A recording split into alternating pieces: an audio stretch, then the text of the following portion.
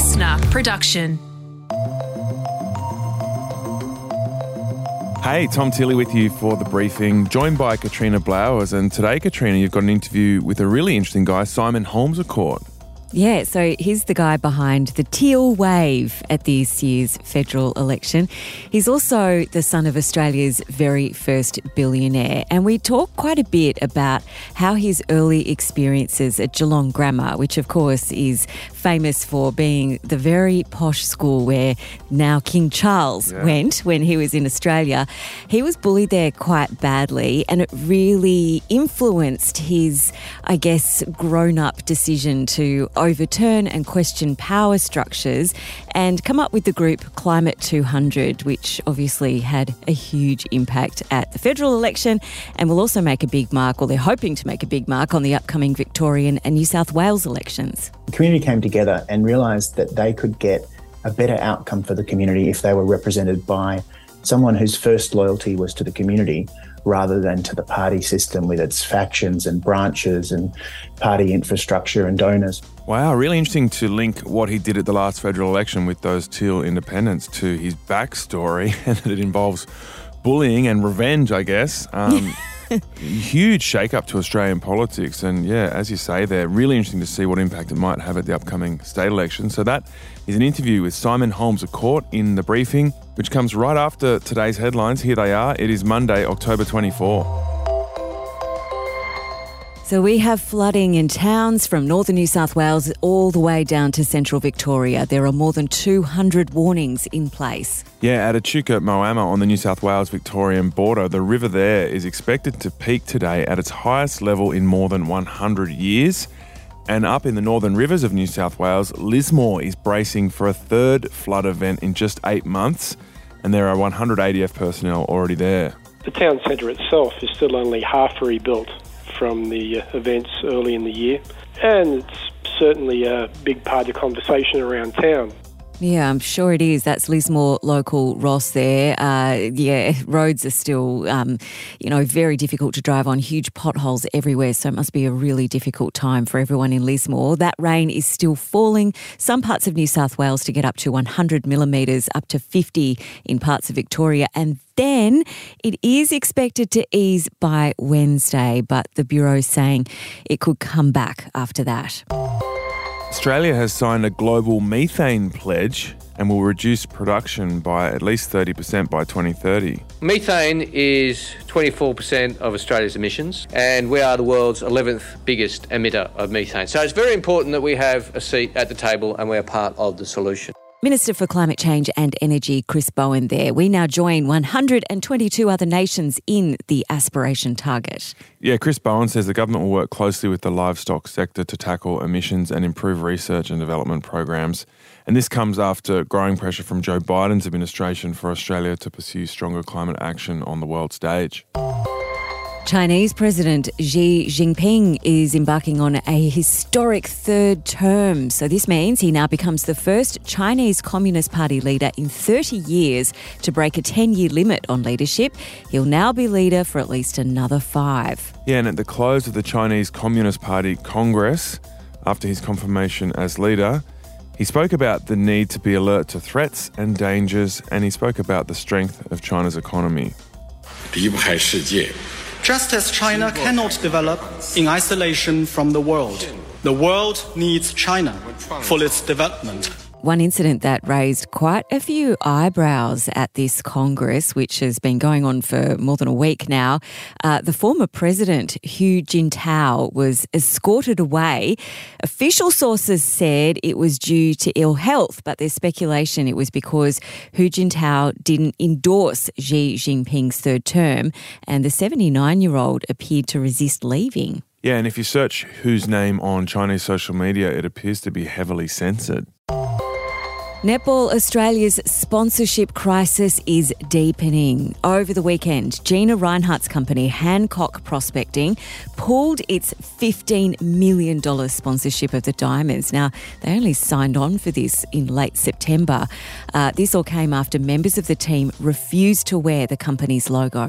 So the players were acting in support of Indigenous player Donnell Wallam, who took offence to a racist comment made by Gina's father, Lang Hancock, back in 1994. And Netball Australia boss Kelly Ryan says the future of the sport is on tenterhooks. It's very disappointing to lose this funding, which was really going to help accelerate us forward. However, I'm still incredibly confident that we still have the right plans in place that will get the sport to where it needs to be. That's Ryan there on Channel 9. So I've been following this story all weekend. I find it fascinating, first of all, Gina Reinhart making that decision as swiftly as she did, and also the reasons that she gave for that. So it's since come to light that Donnell, who is set to make her international debut against England, you know, she's an absolute gun of a player. She had originally asked Netball Australia for an exemption to wear the logo. She was then knocked back. The Players Association came out late last night saying she then agreed she would wear the logo after the pressure became too much. But Reinhart just said, no way. There are definitely more targeted and genuine ways to progress social or political causes. She thought that, you know, this whole thing was about self-publicity. She also pointed to massive infighting within Netball Australia and within the Players Association and the sports administrators. And she said she was just sick of it and she didn't want to be associated with the organisation anymore. And that, in fact, her company does an awful lot for Indigenous sport in the community. I mean, I guess they wanted her to denounce her father's comments, which she didn't. But yeah, it's a very tricky situation, especially for a sport like netball, which was in a massive financial hole until this money came along. And it's not a sport like AFL, for example, that gets, you know, huge broadcast deals and lots of money coming in from other sources. So this money would have really helped the sport. So it's come at a real price. And there was a similar story in cricket last week where the Alinta Energy sponsorship was not renewed after the captain, Pat Cummins, raised issues with its carbon footprint. That was a $40 million deal.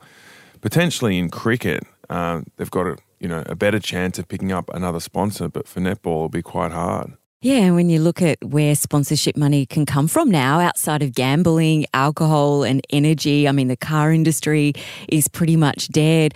You've got to respect these players for taking a stand, but they also need to get the money from somewhere. And the other big story that's going to develop this week is the UK leadership vote. So Boris Johnson is back from his Caribbean holiday. He's expected to have another crack at being Prime Minister after Liz Truss resigned on Friday. We do have the numbers, just so you know. Everybody's speculating. And this is a time when we need a big player like Boris in our politics. So I think he will. Do we need him back? That's Northern Ireland Secretary Chris Heaton-Harrison on Sky News UK there. The other big contender, Rishi Sunak, has officially declared he is running. He's considered the front runner, so he jumped on Twitter overnight to make his political intentions clear, asking voters for the opportunity to help fix the country's problems. Look, I'm secretly hoping that Hugh Grant will step up. Oh, gosh, Hugh Grant, it's your time. No, it's going to be a really interesting contest because this guy, Rishi Sunak, is just 42 years old. He was the treasurer during the 2 years of the pandemic. He also, when he was up against Liz Truss in the last leadership ballot, he forecast the chaos that her tax platform would cause to financial markets. So he has really strong economic credentials, which is what Britain needs right now as it goes into this high inflation period, potentially a recession following that. So he brings a lot to the table. All right, Tom, up next, we are going to hear from the man behind the huge shake-up at the last federal election and the incident in his childhood which led him to rethinking absolutely everything about how we handle modern power structures.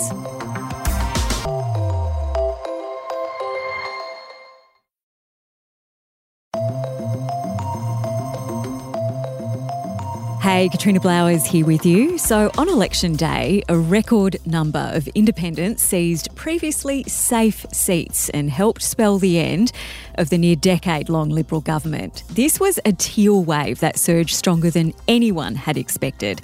And it was backed by Climate 200, a non-profit, non-partisan group that employed crowdfunding, whose founder, Simon Holmes says, is just getting started. Now, Holmes is a pretty fascinating guy. He's a clean energy analyst. He's a self-described introvert. He's an investor. He was bullied as a kid, and he comes from one of Australia's richest families. He's copped a lot of flack for being brash and for buying votes, which we're going to talk to him about. And he's just written a book about how his Climate 200 group won over what he calls the forgotten people of the 21st century, women and younger voters especially, and how no seat in Australia will ever be safe again. Simon Holmes, thank you for joining us on the briefing. Now, one thing I noticed is that your name is rarely mentioned without son of a billionaire being said in the same sentence. What has it been like for you being defined this way throughout your whole life? Well, it's been a bit surreal, actually. My father was a very successful businessman in the 80s, and I admire him greatly, but he died 32 years ago. So a large part of my life, the vast majority of my life, I've operated without that moniker, I guess, over my head. But somehow through the election, that became a defining catchphrase. And I go into the book that I think there's a fair bit more about me than that. Let's go back to young Simon, because that has obviously shaped who you are today and your values. And in particular, you tell a story about being bullied at school. You went to Geelong Grammar, which, is quite a famous school in Victoria. And you talk about, copping it a bit on shows like Sky News After Dark, and how that early experience of being bullied really set you up well to weather that criticism. Tell us a bit about that. There's some of that does make you more resilient if you survive it. There's some of it that makes you more resilient. And I think some of it definitely made me more attuned to integrity and to strong, lifelong hatred of bullying. It's funny how bullying shapes people in different ways. For some people, it can make them adult bullies. For others, as you say, it can totally define your values and make you want to live that value of integrity and honesty. Why do you think it made you go down that path? I think just 6 years of watching how power structures can be put in place that aren't based on merit or aren't based on consent, but based on unfair advantage. In that case, just because people were older than you, they were bigger than you, or the school structures supported it. But anytime I've seen anything in life that reflects any of that early experience, I guess something in the reptilian brain clicks, and I feel I've got to do something about it. You also talk in the book about becoming disillusioned with the political mainstream, in particular when you attempted to bring climate science to the Liberal Party. Describe for us how all that unfolded. So I live in Kooyong, seat in Victoria's inner east suburbs, which there'd been a Conservative male MP since Federation in that seat. I moved there about 20 years ago, and my local member was Josh Frydenberg, and I saw him as a talented politician who would be around for a very long time, but in a party that was slowly drifting away from support for renewables and into climate denial. And I saw that as such a shame that a up-and-coming MP would get on the wrong side of history for their career. And I tried to help Mr. Frydenberg see that there was a much better future for him if he got on the right side of history. So I tried for a long time change within the party. Eventually, I was a member of a fundraising club that helped Mr. Frydenberg, and eventually I got thrown out of that club after I criticised the government at the time for its efforts to keep coal power going. And I guess that was one of a few incidents that I go into in the book when I realised that sometimes change from within sometimes is futile, and you have to try to find ways of change from the outside. And I came across this community independence model, and a lot of the book goes into how that became a place where I could use my skills to make a difference. I'll get to that in just a second, but I'm curious, what's your relationship like with Josh Frydenberg now? Are you on each other's Christmas card lists? Well, we haven't spoken since the election, and I'd say that since I was thrown out of that club and later on thrown out of a meet and greet at a local pub, relations have been a little bit frosty, but we'll see what happens. To say the least. We'll see what happens. So you mentioned just then that it was 2013 really that you saw another way. It was Cathy McGowan's election as a community independent, which gave you a template for direct political engagement. Is that when the light bulb first went off? Well, I was vaguely aware of what happened in 2013, but I didn't really understand the community side to it. You know, we've always had independents, just a handful in Parliament, never really a significant part of Parliament, except in that period 2010 to 13 when there was a minority government and the independents with the rest of the crossbench really helped bring in quite a step change in Australia's climate policy. So I had some inkling that independents were special. But what happened in 2013 is that the community came together in Indi, which is the seat in northern Victoria, just on the border. The community came together and realised that they could get a better outcome for the community if they were represented by someone whose first loyalty was to the community rather than to the party system with its factions and branches and party infrastructure and donors.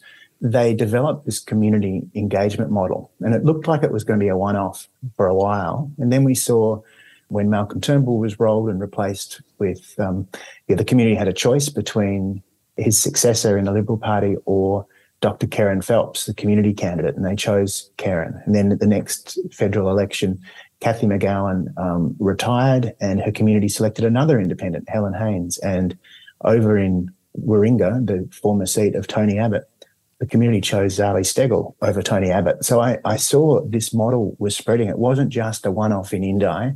It could be adapted and adopted by communities around Australia and was being so. So I thought that's a really interesting model. I've seen independents do great stuff in the House, and I've seen that it's now become viable for communities to find their own candidate from a great pool of people across their community, not just into partisan silos. The communities could get their own candidate to represent them. And I guess it also coincided historically with people being able to get their message out there via social media, not having to rely on mainstream media channels, and also crowdfunding. What a game changer that was. So people getting their heads around that as a concept, that must have really helped as well. Yes, for so long, for the last since Federation, you've really needed a party system to have a good chance of getting candidates into power. There's so much that the parties were able to bring to the table to win political battles. But there have been some disruptions that have come to politics over the last 20 years or so. With crowdfunding, we were able to put together 11,200 people in the end supported Climate 200, and that gave us the ability to help communities have a fighting chance against the party machines. So by the time the dust had settled after this year's election, 6 new Climate 200-backed MPs had been installed. They took over in some pretty prized political turf. You've now said no seat should be considered safe in this new political environment. We've got the Victorian election coming up, New South Wales next year. What can we expect here? Well, communities are looking at this model of community representation at the state level as well as they did federally. Communities around Victoria, there are probably around about 9 or 10 have put candidates forward.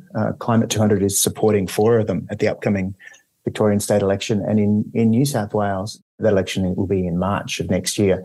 We've had approaches from about 10 communities so far who are at the early stages of building their campaigns, and people are out now looking for candidates. And we've done polling, put polls into the field in both Victoria and New South Wales, and the appetite at the state level for representation is very strong.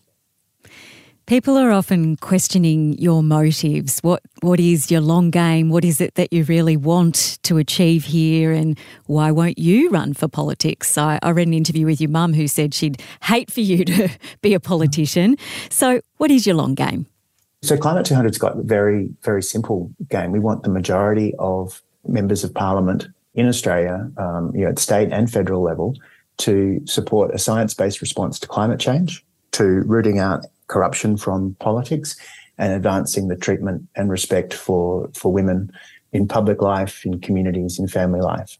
There are 3 values that guide the kind of campaigns, candidates we support, and they're 3 values that bring together our community of now more than 12,000 donors. We think that whatever cause you champion, if we have a better functioning democracy, one where members of parliament are responsible to their communities rather than these opaque and very convoluted power structures, if MPs are really dedicated to democracy and answerable to their communities, then we'll get better outcomes no matter what the primary purpose that you have. For me, climate action is incredibly important. We've lost a decade in responding, but I see so many benefits for Australia, so much opportunity for us to grab, and it's been such a shame that we've left that on the shelf for so long. And for you personally, do you feel like you can make more of an impact as a convener rather than entering the fray and getting your hands dirty and running for a seat yourself?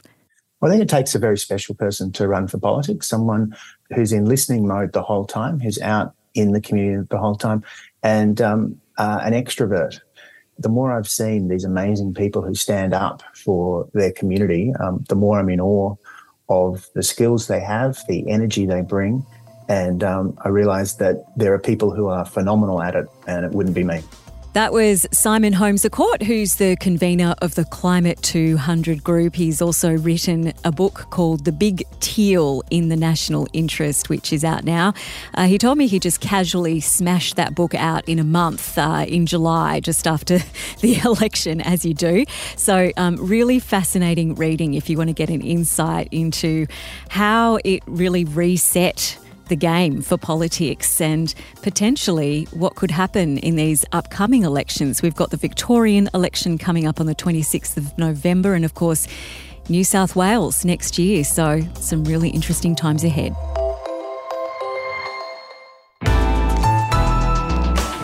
Listener.